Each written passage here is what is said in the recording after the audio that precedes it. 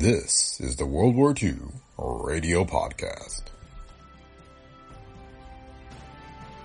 A date which will live in infamy. This is London. We shall fight in the hills. We shall never surrender. Go ahead, Berlin. This is the National Broadcasting Company.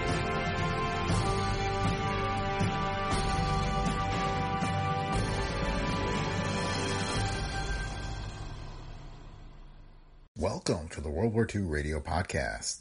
This week we have the NBC News Morning Report of October 28, 1941, offering news updates from Europe, Asia, and the United States. The World War II Radio Podcast is a Brick Pickle Media production. If you like the show, please leave feedback on Apple Podcasts, Spotify, or wherever you listen. You can also support the show by clicking on the link in the show notes and offering your financial support. Your donations help us to continue to produce the podcast. And thanks to those of you who have already donated.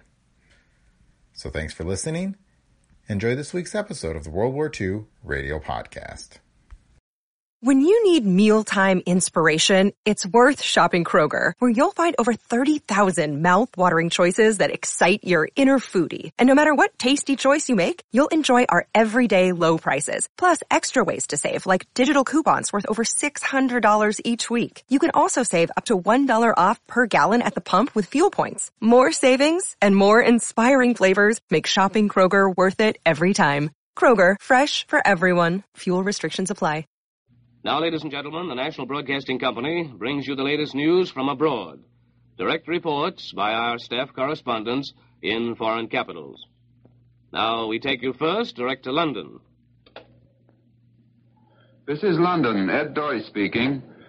Few speeches of President Roosevelt have received as much attention as his Navy Day address last night. It was preceded by good advance publicity, and today the majority of morning papers held open their front pages to catch the speech in their last editions after 4 o'clock in the morning.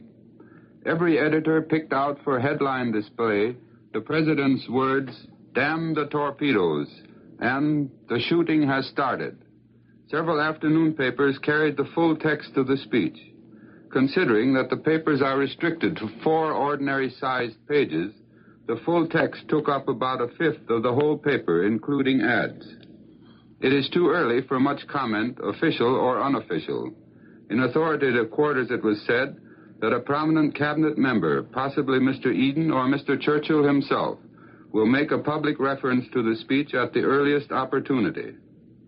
What newspaper comment has appeared is restrained and confined more to explanations of events in Washington than to jubilation or elucidation. The Evening News said that in the face of the inexorable logic of events, the President threw out momentous challenges. The debates on them in Congress will be historic. On the people, the President's speech had a heartening effect in view of the gravity of the situation in the Far East and the none too cheerful news from Russia. Authoritative circles were inclined to regard the Soviet-Japanese frontier clash of last Sunday as an isolated incident from which no serious repercussions are to be expected. On the whole, however, a Japanese move is expected at any moment. Nobody professes to know in what direction the Japanese will move. Nervousness about Japan was especially noticeable in the financial districts. Japanese bonds continued to fall slowly. All bonds and shares of companies directly or indirectly interested in the Far East fell in sympathy. The news from Russia is considered gloomy in the short run, but not so from a long-range point of view. Authoritative circles believe that the Germans may be 10 or 15 miles from Rostov and 38 to 40 miles from Moscow. Some military experts believe that the Germans intend to break off the campaign for the winter after they have captured Rostov and made another determined attack on Moscow. In that case, the front will run northward from Rostov to include the whole Donetsk basin, through Kharkov, through or just westward of Moscow, and then northeastward to Leningrad. The Caucasus oil fields are regarded as a front apart, and there may be activity there throughout the winter, with a perpetual threat against Turkey. Reports that the Russian forces which helped the British have been withdrawn from Iran to take up positions for the defense of the Caucasus are officially denied in London. The Russians, it is said, are not as short of troops as all that. King George of England has sent a message of good wishes to the president of the newly created Syrian Republic, Taj ad-Din al-Hassani. The message means that the British government has officially recognized Syria's independence as proclaimed some weeks ago by the Free French commander, General Cottreau. The independence, it was stated, is not conditional, but it is probable that the independence accorded is for the duration of the war conditional on a defensive alliance between Syria and the Allies. The recognition procedure adopted has set international legal experts scratching their heads. There is no doubt that the League of Nations, whose approval would ordinarily have had to be obtained, was bypassed. This, it was stated, is not because the League is considered dead, but only dormant because of war conditions. London has ready for emergency the biggest combined catering scheme yet evolved. The scheme would be ready to function immediately the London County Council considered it necessary. West End hotels and workmen's dining rooms, clubs, tea shops, milk bars, and pubs have united to perfect the organization in which each will serve alike. Menus will be standardized. A cup of tea would cost 1 penny, soup 2pence, stew would be 10 cents, and all this would be available in West End hotels or East End coffee stalls. It is emphasized that this blitz feeding would only be introduced if the emergency were really grave, but it is ready to function immediately. I return you now to the National Broadcasting Company in New York. Now, some late dispatches as received here in the newsroom in New York. This one is dated Moscow. Today's Soviet communique gives no details of the fighting at the front. It says only that Russian and German troops fought overnight in the same sectors of prolonged conflict before Moscow and in the Donetsk Basin. Hitler's armies are said to be 38 to 40 miles from Moscow at the nearest point. And from Tokyo, the Japanese news agency says that an American soldier has been shot by a Chinese in Beiping. The soldier's name is not given, nor whether the shooting was fatal. He is said to have been on duty in front of United States barracks at the time the gunman escaped. And now, next, a report direct from the Reich. Here is Alex Dreyer speaking from Berlin. Hello, NBC. This is Alex Dreyer in Berlin. Official German comment today to the President's speech is again keynoted by the use of such words as swindle, forgery, stupidness, and fantasy. A propaganda ministry spokesman branded the speech as a swindle from beginning to end. He said that the President's statement to having in his possession a so-called secret Nazi map of South America represents the height of falsification. The spokesman said that no such map exists, and if one does, he added, then it's a pure case of forgery. On the other side of the Wilhelmstrasse, the Foreign Office spokesman, who tonelessly commented for 20 minutes, told correspondents that the speech surpasses anything thus far in idiocy and shamelessness. The Foreign Office spokesman put the question, is it the speech of a man who has lost his mind or that of a political criminal? He talked in a low, quiet voice and compared the president with the old German king Ludwig II of Bavaria, who, according to the Foreign Office spokesman, also had his days of mental abnormality. The spokesman said that the only reaction the German government could give was not political, but medical. DNB maintains that the president has reached an all-time high in fantasy. News from the Eastern Front this afternoon is again limited. The High Command says that the pursuit of the retreating enemy in the Donetsk Basin continues. The communique maintains that German troops yesterday fought their way into the town of Kramatorskaya, about 112 miles southeast of Charkov. The Russians are said to have lost thereby one of their largest tank manufacturing plants. Other industrial towns, according to the communique, were captured by Hungarian troops. Although not mentioned by the High Command, reports here assert that the Luftwaffe yesterday again directed rolling attacks against Soviet lines of communication south and east of Moscow.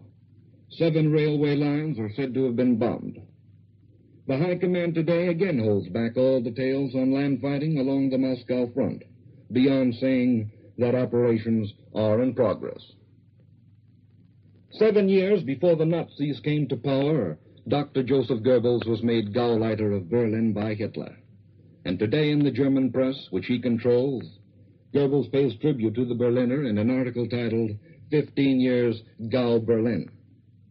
Goebbels says that the Berliner has handled himself during the 2 years of war in a manner which deserves high praise. But he says the Reich capital must excel in discipline, in national enthusiasm, in national solidarity, and in proud toughness of its political attitude. Goebbels admits that since the war started, some families have gone without sufficient coal to heat their rooms, and that the difficulties of transportation, as he put it, has at times affected the supplies of vegetables, including the potato, as well as cigarettes and cigars. But Goebbels adds, it was a pleasure to see how the Berliner mastered the difficulties. The propaganda minister, who was a Rhinelander, states he is proud that the capital has never reproached him for not being a Berliner. The people of Berlin, he concluded, are good-humored. The German press today publishes a long list of radio stations which Goebbels says the Germans and people in the occupied countries are allowed to listen to. There are 84 stations listed, some of which indicate the trend of the more recent German conquests. Listed already are Smolensk and stations in Lithuania, Estonia, and Latvia. The BBC is not listed among the stations, and strangely enough, neither is Radio Rome. This is Alex Dreyer in Berlin, now returning you to NBC in New York. And that's the latest news on the war. Now, for word of developments at home, here is Earl Godwin speaking from the newsroom in Washington. Good morning, folks. You know, it's rather difficult to make just a plain news report after you've had your main stuff stolen from you by London and Berlin. Really, they put up two extremes on the president's speech. I think the London attitude is a little more, well, it's completely London with Washington as a contrast. But the Berlin attitude would seem to us here to be perfectly ludicrous, because if this thing gets going, what the Berlin people will need isn't good medical advice. It'll be something else. And when it comes to the ravings of a madman, those boys over there who've heard Hitler on many an occasion certainly ought to be expert on that stuff by now. Well, the president's orders to the American Navy are not only to shoot on sight, as you heard last night, but damn the torpedoes, go ahead. Words by Admiral Farragut, uttered by him when he was lashed to the crow's nest, high above the deck of the gunboat in Mobile Bay, with the black smoke clouding the view from the deck. He climbed up there after letting the crew drink all the coffee they wanted that morning and no rum. And words which were again used by Admiral Dewey, I think it was, at Manila Bay, authentic words to be used by this American president on Navy Day. At least it's thought so here in administration quarters. It's taken to mean an actual part in the war by London editors, as you heard, and according to the news which is trickling over here now, the president outlined a greater part in the war against Nazism. But so far, he outlined it as a part of delivering the goods, but shooting our way over there if necessary. A naval war, or naval combat, or naval hostilities without a declaration. But immediately, Senator Wheeler of Montana, and you know where he stands, comes out with a statement that if the things Mr. Roosevelt fears and says are true, why not ask for a declaration of war now and not sneak in by the back door? Of course, the big news, I think the one piece of news in the speech, outside of the news of its tone and declaration, was the disclosure of that thing which Alex Dreyer said the Germans spurned.